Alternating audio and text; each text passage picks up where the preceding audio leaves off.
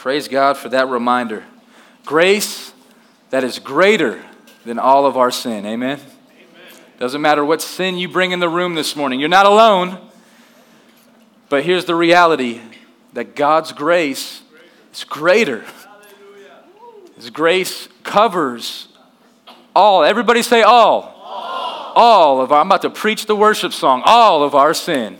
All of our sin. That's a good word this morning and a good reminder. Thank you, worship team, for leading us into his presence through song and praise. I want to go ahead and jump back into our series that we've titled, You Are Known. For the past 7 weeks, we've been walking through this story in the Bible that's found primarily in the book of Genesis, and we've been diving deep, looking at a character named Jacob, a man of God who went before us. We find him way back in the first ever book in the Bible called Genesis. And today we're going to conclude our series as we finish up his story by looking together at his life and the legacy that he left. Have you been encouraged by Jacob's story a little bit? I know I have. I'm going to see if we can get all 8 sermons and put them on a DVD. Well, people don't really use DVDs anymore, but maybe a jump drive and just have those just so you can revisit these talks. I know that I'm going to because each one has ministered to my heart deeply, and I believe that this last sermon, I pray, will as well. The title of my message this morning is simply this: How will you be remembered? How will you be remembered? When people think back on your life, what will they think of? What type of legacy will you leave? Let's pray. Father God, thank you, Jesus. I pray that you would open our hearts now. Come on, everybody, just join me in this place and pray in unity together. Pray for God to speak to you this morning. Just ask God to open your heart. Ask God to open your mind. And ask God to give you a word today. In Jesus Christ's name, amen. How will you be remembered? One of the reasons why I chose this title for this specific message is because I was challenged while reading through the end of Jacob's story found in the book of Genesis, and I thought, you know what? I wonder if the New Testament speaks of Jacob as well, which the New Testament does several times. And then I was drawn and brought to a verse in the book of Hebrews. I always tell my fancy joke, come on, why should husbands make their wives coffee? Hebrews, all right? So maybe you'll catch that on the way home. But we're going to go to Hebrews chapter 11. And Hebrews chapter 11 is important because we see this dynamic chapter, and this chapter is oftentimes known in the subtitles as the Hall of Faith. And you're familiar with the Hall of Fame, where you can see a list of all the names that went before a specific sport or music or whatever that may be, and you see all the people that left a legacy. The National Basketball Association Hall of Fame was actually this past week. It was so neat to see different players from the past stand up and receive their Hall of Fame award and induction and speech. And the Bible actually has a Hall of Fame as well. It's in Hebrews chapter 11. And I thought, I wonder if Jacob made the Hall of Faith. And not only that, what would be the thing about him that would be remembered from the author of the New Testament book, Hebrews?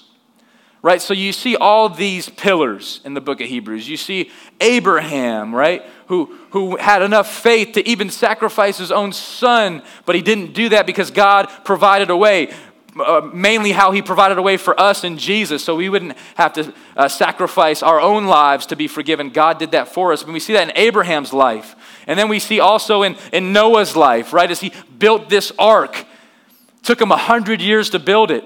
By faith, he did it and withstood scrutiny and criticism. He did it. It talks about by faith, Enoch, somebody who, in quotes, walked with God. And then God took him up to heaven. We see people like Jeremiah and Isaiah and Daniel who shut the mouths of lions, and David who slayed the Goliath. And now, how are we going to remember Jacob? How do you think we would remember Jacob? Maybe we would remember him by his wrestling match with God. Or maybe we would remember him about the person who had faith and saw this vision, this dream where there was a ladder going up to heaven and angels coming down, and God spoke to him and said, I'm going to go with you wherever you go. Or maybe we'll actually remember Jacob for his failures, about how he deceived his brother, about how he lied to his dad, about how he had children with 4 different women and 2 different wives and just was overall just a wild dude. Maybe we'll remember him how God changed his name. I want us to look at Hebrews chapter 11 now, and let's look at how he's remembered in this text. Hebrews chapter 11, we're going to be looking at specifically verses 20 and 21. By faith, Isaac invoked future blessings on Jacob and Esau. And by faith, Jacob, when dying, blessed each of the sons of Joseph, bowing in worship over the head of his staff. So there was no amens or hallelujahs or shouts right there, because that is such a strange thing to remember him by. It's none of the things that we've talked about. Yet, what God spoke to me when I read this is that, man, the thing that Jacob was remembered by are really the most important things about him that we could potentially miss if we only focus on the wrestling match, if we only focus on the dream, if we only focus on his wrongdoings. Notice how the New Testament doesn't remember a thing that Jacob did wrong. That's a lot of our stories when we get to heaven, right? That if you're forgiven in full. If you've been set free, you will be free indeed, right? If your sin has been covered, it has been covered completely. When Jesus said it's finished, he meant what he said. By his stripes we're healed, by his death we live. And we see here in the text that Jacob's not remembered for his sin, but he's actually been remembered for his faith. And by his faith, while he was dying, he blessed each of the sons of Joseph, bowing in worship over the head of his staff. Jacob left a legacy, and that's what he's remembered for. And I want to give you 3 points that we could take home and take with us today on how we can be remembered and what we can learn from Jacob when it comes to leaving a legacy.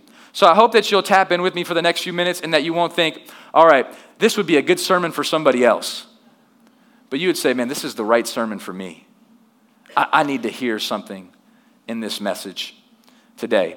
The first way that Jacob left a legacy, for our note takers in the room, the first way that Jacob left a legacy is by blessing his family.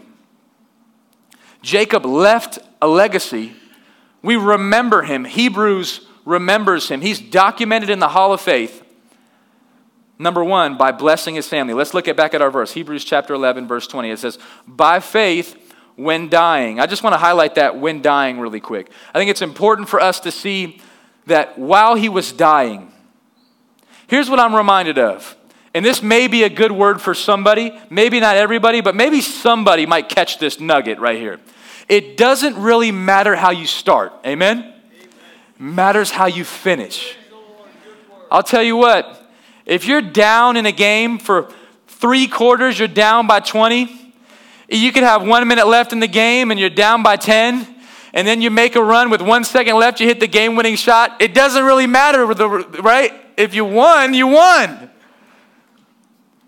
Jacob's life up to this point is a complete wreck. Complete mess. He has ruined everything.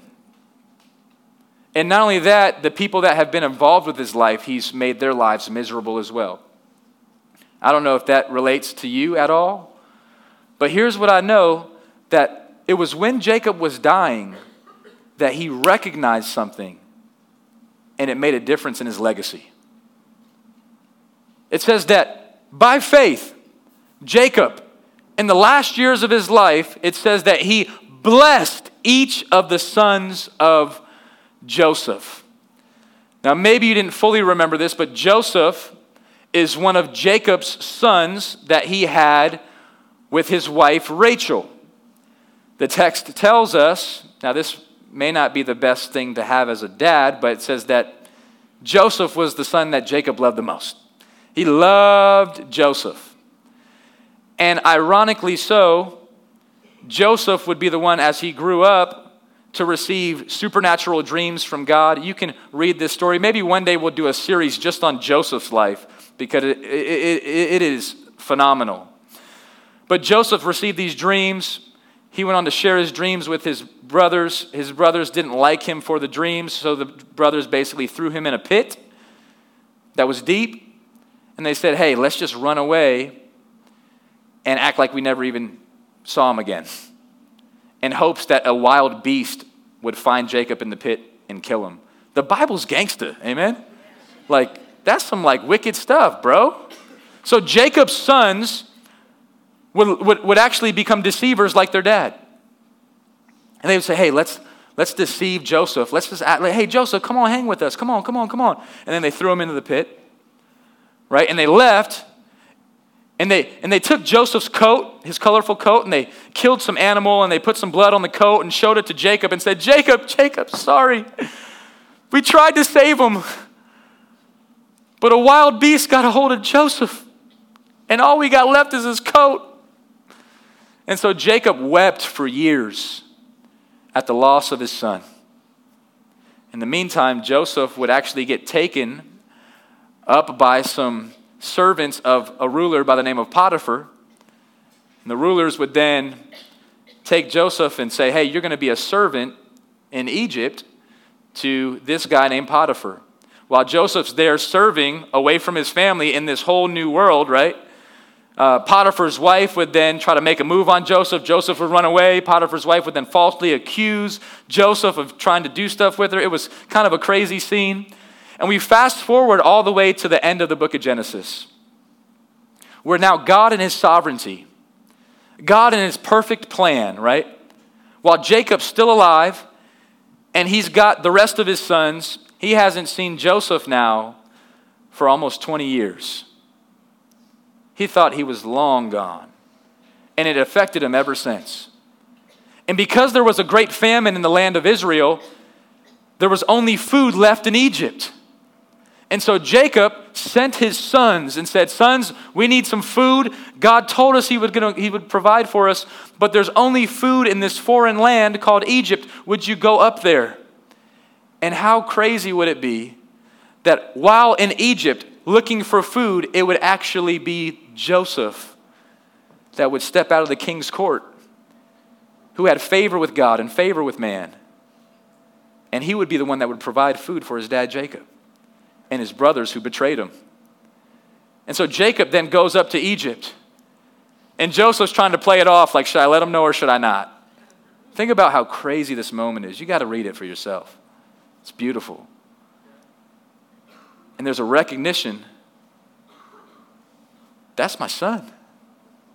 In the king's palace in Egypt. And he has the hand of favor on his life to provide food for his brothers that betrayed him. And Joseph, what he does what Jesus does for us. He shows us grace. Amen? He says, even though you deserve to be killed because you betrayed me, even though you deserve not to have food because you betrayed me, I'm going to give you what you don't deserve. I'm going to give you as much food as I can give you. I'm going to give you a place to stay. And at this time, Jacob was 130 years old. He was a dying man. They had to bring him up to Egypt to even see Joseph. And it was then that we get to Hebrews chapter 11, where by faith, Jacob, when dying, looked at his son Joseph, who had little kids around him. And Jacob said, Joseph, who are these? Joseph said, these are my boys. And I wonder if Jacob had this moment, because at any point he could have passed away at that moment. I wonder if Jacob remembered back when he was a little boy and he deceived his dad for blessing. And he had to lie and clutch at the heels to try to get blessed. And I wonder if Jacob said, before I go, I just want to bring blessing onto you. See, I had to steal and try to take to get blessed. And now Jacob's saying, now I want to be remembered by giving a blessing. What a powerful testimony, amen? That the legacy of Jacob is left by what he did for those who would go after him. He says, Joseph, bring your sons into the room. I want to lay my hand on them. I want to lay a hand of blessing on them. I want to lay a hand of victory on them. There's so much power in doing that. Parents in the room, just hear me.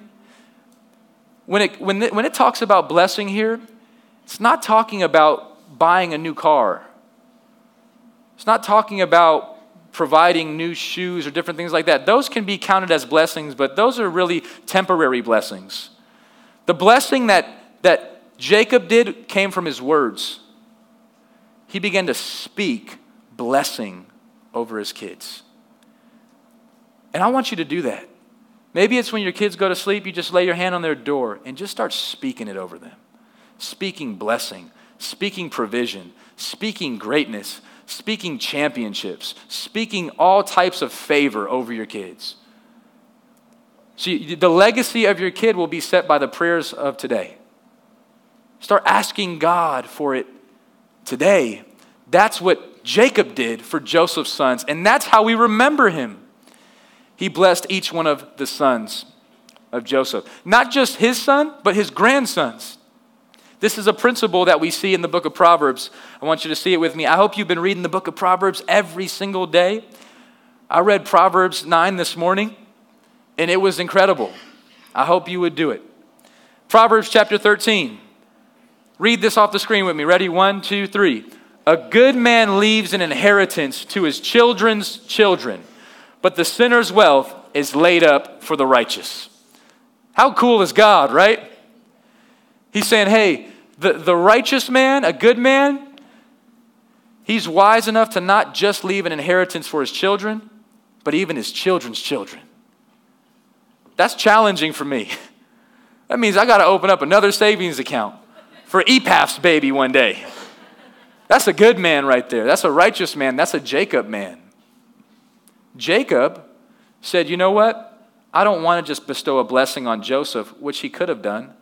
He said, I want to bestow a blessing on the generation that goes even after you, Joseph. I'm believing God for it. Joseph's kids were small little kids. He said, I want them to grow up and hold and carry the baton and carry the presence of God with them. Start praying that prayer now. That's how you leave a legacy then. That's how we remember Jacob. It's what he gave, not just what he took. Amen? For the majority of Jacob's life, he was taking. I want to take her. I want to take that. I want to take those animals. I want to take that. I want to take the blessing. He's clutching after heels. He's Jacob. He's a deceiver. But he leaves his life by blessing, by giving. We see this in the words of Jesus in Acts chapter 20. Check this out with me. This is one of the only scriptures, this is really neat, that's in the Bible that Jesus didn't necessarily say in the Gospels that we have recorded. It was a revelation that Paul, the apostle, had that he lets us know of right here in Acts chapter 20. Check this out. In all things I have shown you that by working hard in this way we must help the weak and remember the words of the Lord Jesus. How he himself said, it's more blessed to give than to receive. That Jesus himself was the one who actually said, hey, you know what? You'll find more blessing in giving it rather than receiving it. Can anybody attest that that's true? If you can't, you need to try it. You need to try to be a blesser and not a taker. Try to be a giver and not just a receiver. I love what we saw with the kids. They were so excited to set their snacks down on the table because they brought something. I got something to bring into this house, something to give, a way to make a difference. That's a way you can make a difference is by giving. One of our values here at Walk Church is generous living, and we want to live that out to the core. Just this upcoming week, we have a cookout scheduled, our first cookout right here at Schofield Middle School. We're bringing all the food. We're bringing new shirts in. We're bringing all types of things. Maybe you want to get involved with that. Let us know after the service or write it on the connection card. And you could be one of the people that brings something into this place and watch God bless and do blessing as he's doing already. Let me give you the second way how Jacob left a legacy. The second way Jacob left a legacy was by worshiping the Lord. So he blessed his family and then he worshiped God. He blessed his family, he worshiped God. Let's look back at it. Hebrews 11, verse 21. By faith, Jacob, when dying, blessed each one of his sons of Joseph. We just talked about that. And then bowing in worship. Bowing in worship. Let me give you a defining reality. Write this down, take a note of it, take a picture of it. It's pretty simple. God calls us to worship, not to be worshiped. If you catch that, it'll set you free. I think too many of us have this worship mentality that it needs to be all about us. But really, God calls us to see him as the one that's worthy of worship, and not us as the one who needs to be continuously praised. And oftentimes we can test that by our social media. If you have to constantly go back and see if enough people liked your photos, maybe it's because you're looking for worship. Or if you got enough retweets or enough shares or enough views, it's because you want the praise. And sometimes we photobomb Jesus. What does that mean? We're like, hey, I'm doing my Jesus thing. I hope everybody saw me, though. I just used Jesus to get there. And Jesus is like, hey, look, if you really want to leave a legacy, learn from Jacob. We don't remember Jacob by anything he did, except the blessings he gave and the worship he brought, right? Jacob brought his worship into the house. And he was dying. He realized that the majority of his life was over. He was 30 years old, and he's still worshiping. That's a legacy to be left, that God calls us to worship. What does true worship look like? What does the worship look like that I think the Bible's talking about here? I want us to see it out of the book of Romans, chapter 12. Ready? I like reading alongside y'all. Will y'all read with me? Come on, ready? 1, 2, 3. I appeal to you, therefore, brothers, by the mercies of God, to present your bodies as a living sacrifice, holy and acceptable to God, which is your spiritual worship. Sometimes I think we limit worship to singing. And I'm yet to find the verse in Scripture where it says true worship is singing. Singing is a form of worship. And it's a powerful form of worship, which is why we value worshiping by praising and singing in this church. And we love our worship team for helping us get there every week. But there's another form of worship as well, which is your life. What I realize is every time I take a step is worship. Every time I blink is worship to God. That God created us in his image. He created us in his likeness. So we're imagers of God. We walk around and we actually declare the glory, the image of God with our lives. Or do you not? Or do you live a life where God's like, that doesn't worship me. What you're looking at doesn't worship me. Where you're walking into doesn't worship me. What you're thinking about doesn't worship me. What he says here is he goes, I appeal to you, brothers, therefore, by the mercies of God. How many of you guys know that God has been merciful? Amen?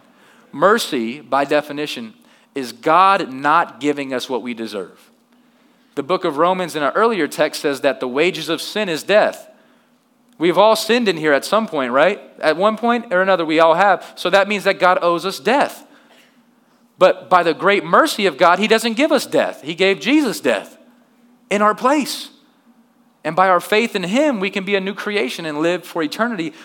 He says, by the mercies that God has given us, present your body as a living sacrifice. It doesn't just say present your mouth as a living sacrifice or just your heart as a living, your whole body as a living sacrifice. I love this picture. I love this image of, when we pass the basket, the offering basket. I love this image of just getting in the basket. Like, just pass me. Like, I just want to get in the basket. I'm the offering. It's not about me. My life is a living sacrifice to God. And God says, when that's your mentality, when your mentality is, I'm a living sacrifice, it doesn't mean you're a dead sacrifice. Like the Old Testament, you would bring a sacrifice, you would kill it, and that would be your offering of worship. The New Testament offering is yourself. I'm a living sacrifice. I still am breathing, living, alive, focused, and my calling is to Jesus. So I'm going to worship him with my life. So therefore, Jesus says, go, I go. If Jesus says no, that means no. If Jesus says do it, do it. If Jesus says don't do it, don't do it. Jesus says give it, give it. That's what true worship looks like. If Jesus says turn away from sin, Repent and believe. You can measure how much you worship by the way if you'll do it or not. John 14:15 says, if you love me, you'll obey me. John 15:14 says, my friends will obey me if they love me. So you can measure your heart for worship by your level of obedience. If you're willing to follow Jesus wherever he goes and create and make your body a living sacrifice. Let me give you one more reality statement for you to hold on to today. And we'll post these on social media. Hopefully they'll be encouragement to you. Jacob came into this world holding on to heels. Come on, he went out of this world holding on to God. Right? See, Jacob came into the world, I want to be first. Esau, I want to be first. Let me out first. I want the blessing. You can't have the blessing. Well, I'll take the blessing. Well, you got to lie about that. Well, I'll deceive my dad and pretend to be somebody else. Still not going to work. Jacob went into this world holding on to heels, always grasping for attention. He left, though, holding on to God. Amen? Holding on to the one that was never going to let him go. The fact that God says, even when you're dying, I'll be with you. And I'm going to be so close to you. Jacob gave all the blessings that he could to his grandchildren. And then he worshiped God. What a legacy to leave for us to see. Worship is a key component to our lives. Just hear me when I say that. Worship is a crucial piece to living the life that God calls you and I to live. Jacob would become a standard, I think, in the Bible for how to worship. So therefore, like a guy by the name of David, maybe you're familiar with David. David wrote this book in the Bible called Psalms. And the Psalms are a lot of songs that David wrote. David was a musician. He would play the harp. He would play the lyre or the lyre or whatever that instrument was. He would play all types of instruments. He would sing. And he wrote down his songs. And one of the songs that he wrote is in Psalm 24. Let's look at this together. Psalm 24, verse 1 through 6. Now this is David. I'm not going to sing it. We'd have to get Jacob back up here, or Jason to sing it for us, but we're not going to do it. The earth is the Lord's and the fullness thereof, the world and those who dwell therein. For he has founded it upon the seas and established it upon the rivers. Who shall ascend the hill of the Lord, he asks. And who shall stand in his holy place? He who has clean hands and a pure heart, who does not lift up his soul to what is false and does not swear deceitfully. That sounds a lot like Jacob. He will receive blessing from the Lord and righteousness from the God of his salvation. Such is the generation of those who seek him, who seek the face of, say it with me, the God of Jacob. David says, this is the generation. I hope I'm living in this type of generation. I want to be a part of that generation that seeks the face of what type of God? The God of Jacob. Not even the God of Israel. The God of Jacob. That worshiping has to do with our own soul. Worshiping has to do with you leaving a legacy and you being the most healthy person you could be. I would encourage you to just take time out of your day. Do it by yourself. Do it when you're driving. Do it when you're doing something alone, okay? And just worship God. If you need a worship song to listen to, we'll give you one. Look up some of the ones we've been singing. Like that one we just sang, Hallelujah for the Cross. And just get alone by yourself and just worship God. Just sing to God. When you sing, it tells your heart that you're not the one in control. And that he's worthy of praise. Jacob worshiped. And it changed his life.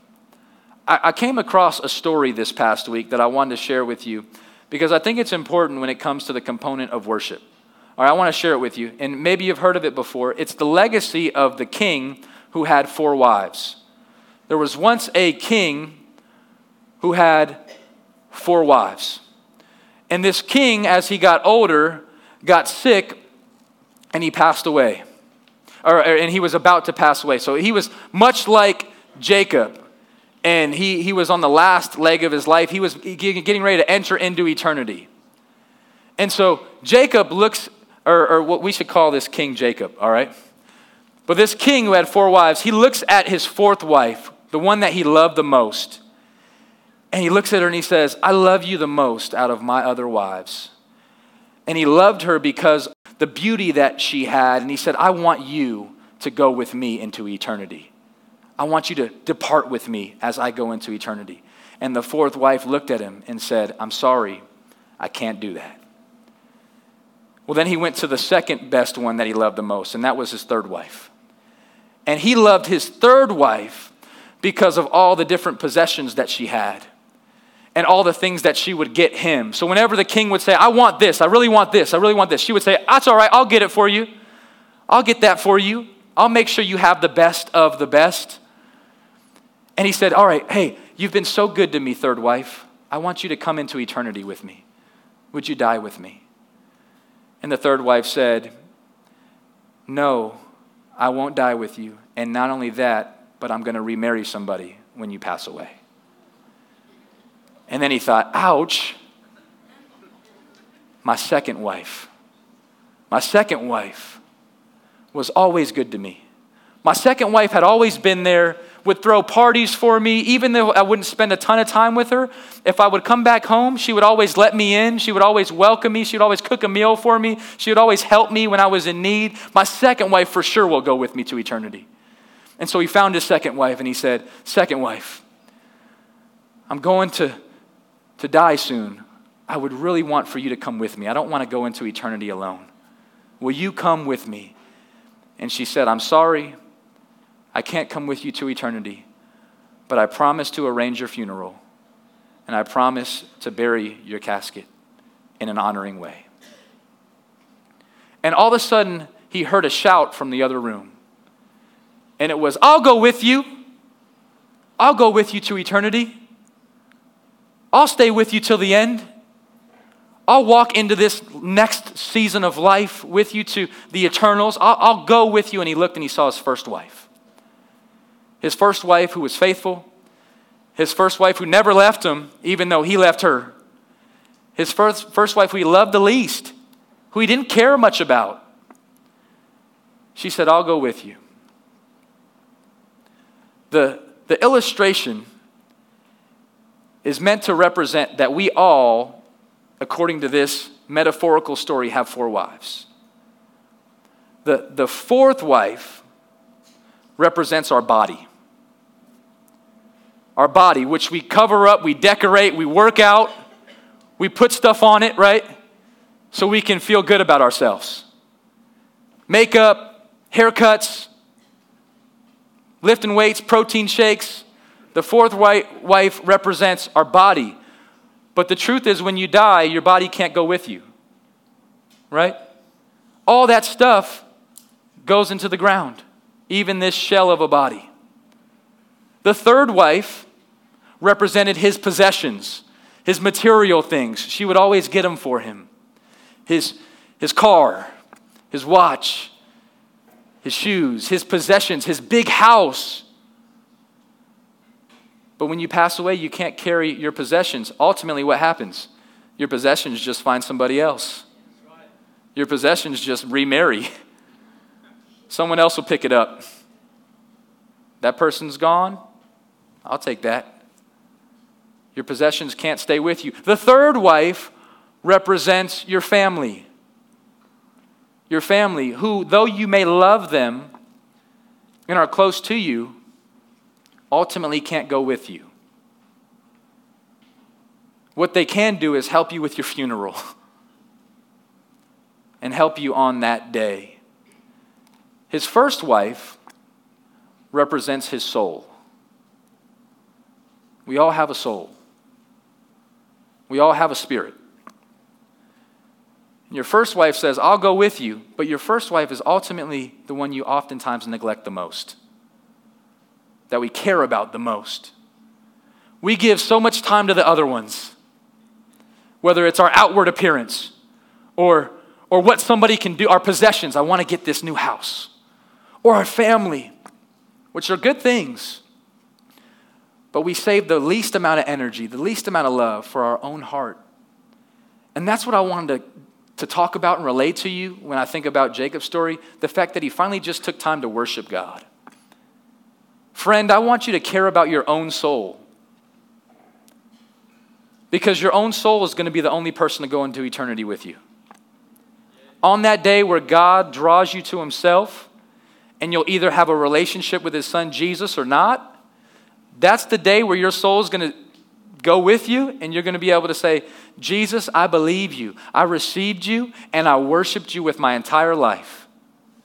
And he'll say, come into my kingdom and dine with the God of Abraham, the God of Isaac, and the God of Jacob. Or he'll say, I never knew you. Away from me, you evildoer. Friend, I would give attention to your soul. Your soul matters. And where your soul ends up for eternity matters, doesn't it? Because none of the other 3 wives can go with you. So when I look at Jacob's life, how will he be remembered? He'll be remembered as blessing his family, worshiping God for his soul. Worship helps your soul. Receiving Jesus helps your soul.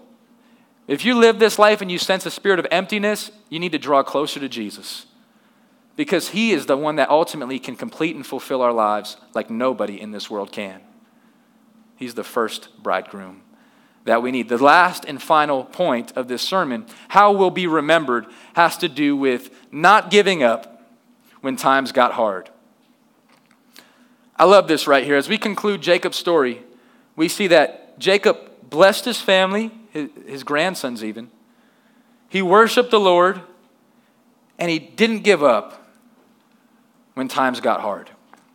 He didn't throw in the towel when times got hard. Let me show you the verse, Hebrews chapter 11, before we finish up. By faith, Jacob, when dying, blessed each of the sons of Joseph, bowing in worship. It says, over the head of his staff.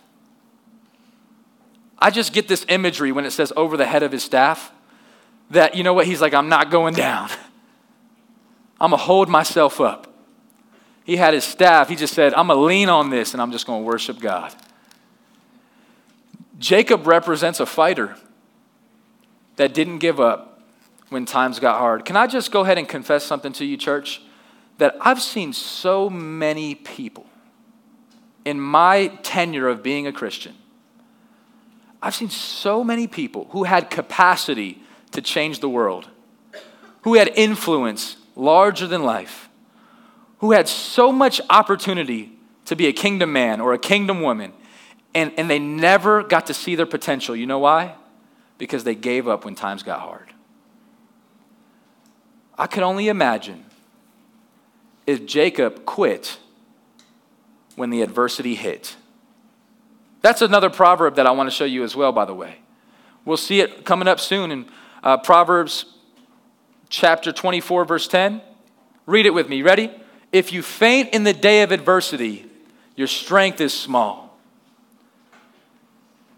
And maybe it's because you're leaning on your own strength.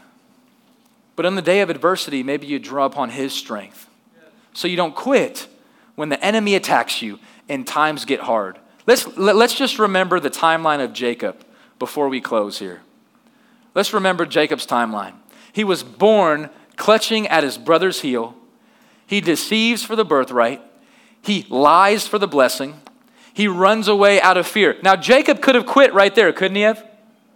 He ran away and we never heard of him again.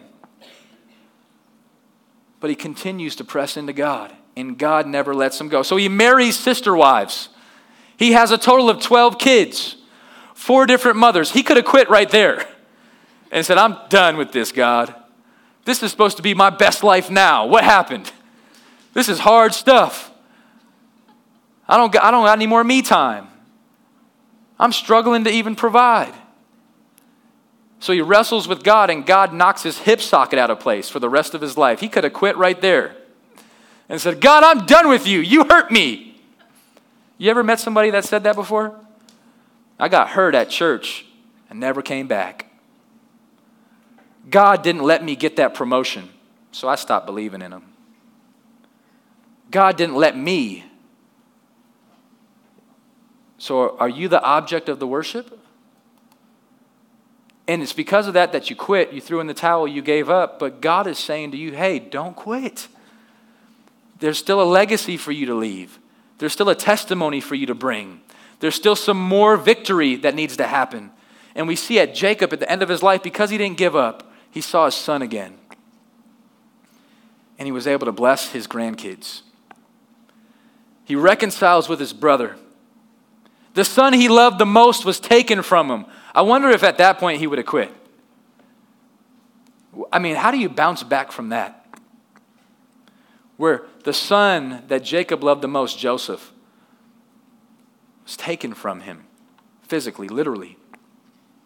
But Jacob, though he wept, though his heart was broken, he remained faithful to God. Amen? That's right there, a legacy to be left. My closing defining reality point is this: not everything learned has to be experienced. Did you catch that? Not everything learned do you have to go through in order to learn it. Sometimes we can just look at Jacob's life and say, I'm not going to go down that road. Maybe you can get down with a leader and sit down and take them to lunch and say, tell me all the things that you did wrong. Tell me all your failures so I don't do them. You don't have to learn every experience, but there's certain things that you can learn from others. And I hope that we could learn here today from the life of Jacob. So our worship team gets ready to close us. I want to remind us of a closing word. I'm going to step off here. This closing word of God's faithfulness to Jacob and to all of us here today, in that we're continuing to use the name Jacob. Have you guys noticed that? God changed Jacob's name twice. Genesis 32, Genesis 35, 2 times. God says, you'll no longer be called Jacob, you'll be called Israel. And so throughout the Bible, what does the Bible refer to him as? Both. Sometimes the Bible refers to him as Israel. Sometimes the Bible refers to him as Jacob. But I love the parts where God refers to him as Jacob, because it's this reminder to me that God is the God of Jacob too. He's not just the God of Israel. Israel's the new person who's got it all figured out. But God's the God of Jacob too, isn't he? We see it as we go into Exodus. This will be the last verse I read, I promise. Exodus chapter 3, verse 1 through 6. Genesis finishes. Now the people of God are in Egypt. That's how we close. Now Moses comes into the picture. Moses was keeping the flock of his father-in-law Jethro, the priest of Midian, and he led his flock to the west side of the wilderness and came to Horeb, the mountain of God. Verse 2, and the angel of the Lord appeared to him in a flame of fire out of the midst of the bush. He looked, and behold, the bush was burning, yet it was not consumed. This is a supernatural miracle right before us. Moses said, I will turn aside to see this great sight. Amen. Why? The bush is not burned. When the Lord saw that he turned aside to see, God called him out of the bush. Moses, Moses. And he said, here I am. Verse 5. Then he said, do not come near. Take your sandals off your feet, for the place on which you're standing is holy ground. Verse 6.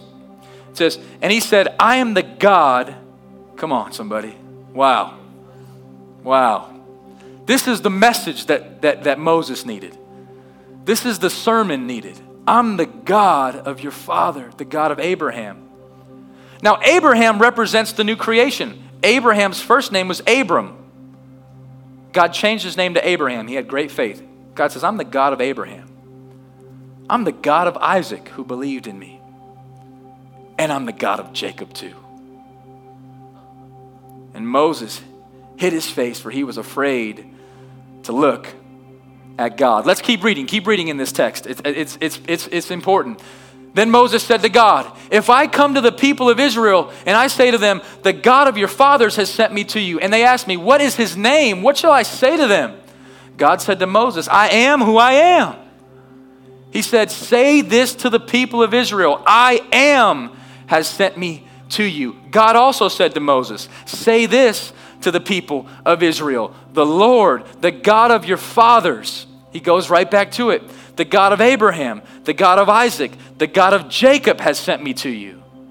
This is my name forever, and thus I am to be remembered throughout all generations. God tells us to remember him as the God of Jacob, the God of the mess up, the God of the person who couldn't figure it out, the God of the struggler, the God of the heel grabber. God says, I'm his God. That's who I am. Remember me. Go and gather the elders of Israel. Gather the people of Walk Church. And here's what you should say to them. The Lord, the God of your fathers, the God of Abraham, the God of Isaac, the God of Jacob has appeared to me, saying, I've observed you and seen what is done to you in Egypt. And I promise that I will bring you up out of the affliction of Egypt to the land of the Canaanites, the Hittites, the Amorites, the Perizzites, the Hivites, and the Jebusites, a land flowing with milk and honey. God is saying, I'm the God of Jacob. I'm the God of you too. And I just hope that you caught that this series, when we talk about you are known, maybe this whole series you thought, man, I'm the worst. I'm the biggest mess up in this church. He's the God of Jacob too. Amen? How will you be remembered? How will you be remembered?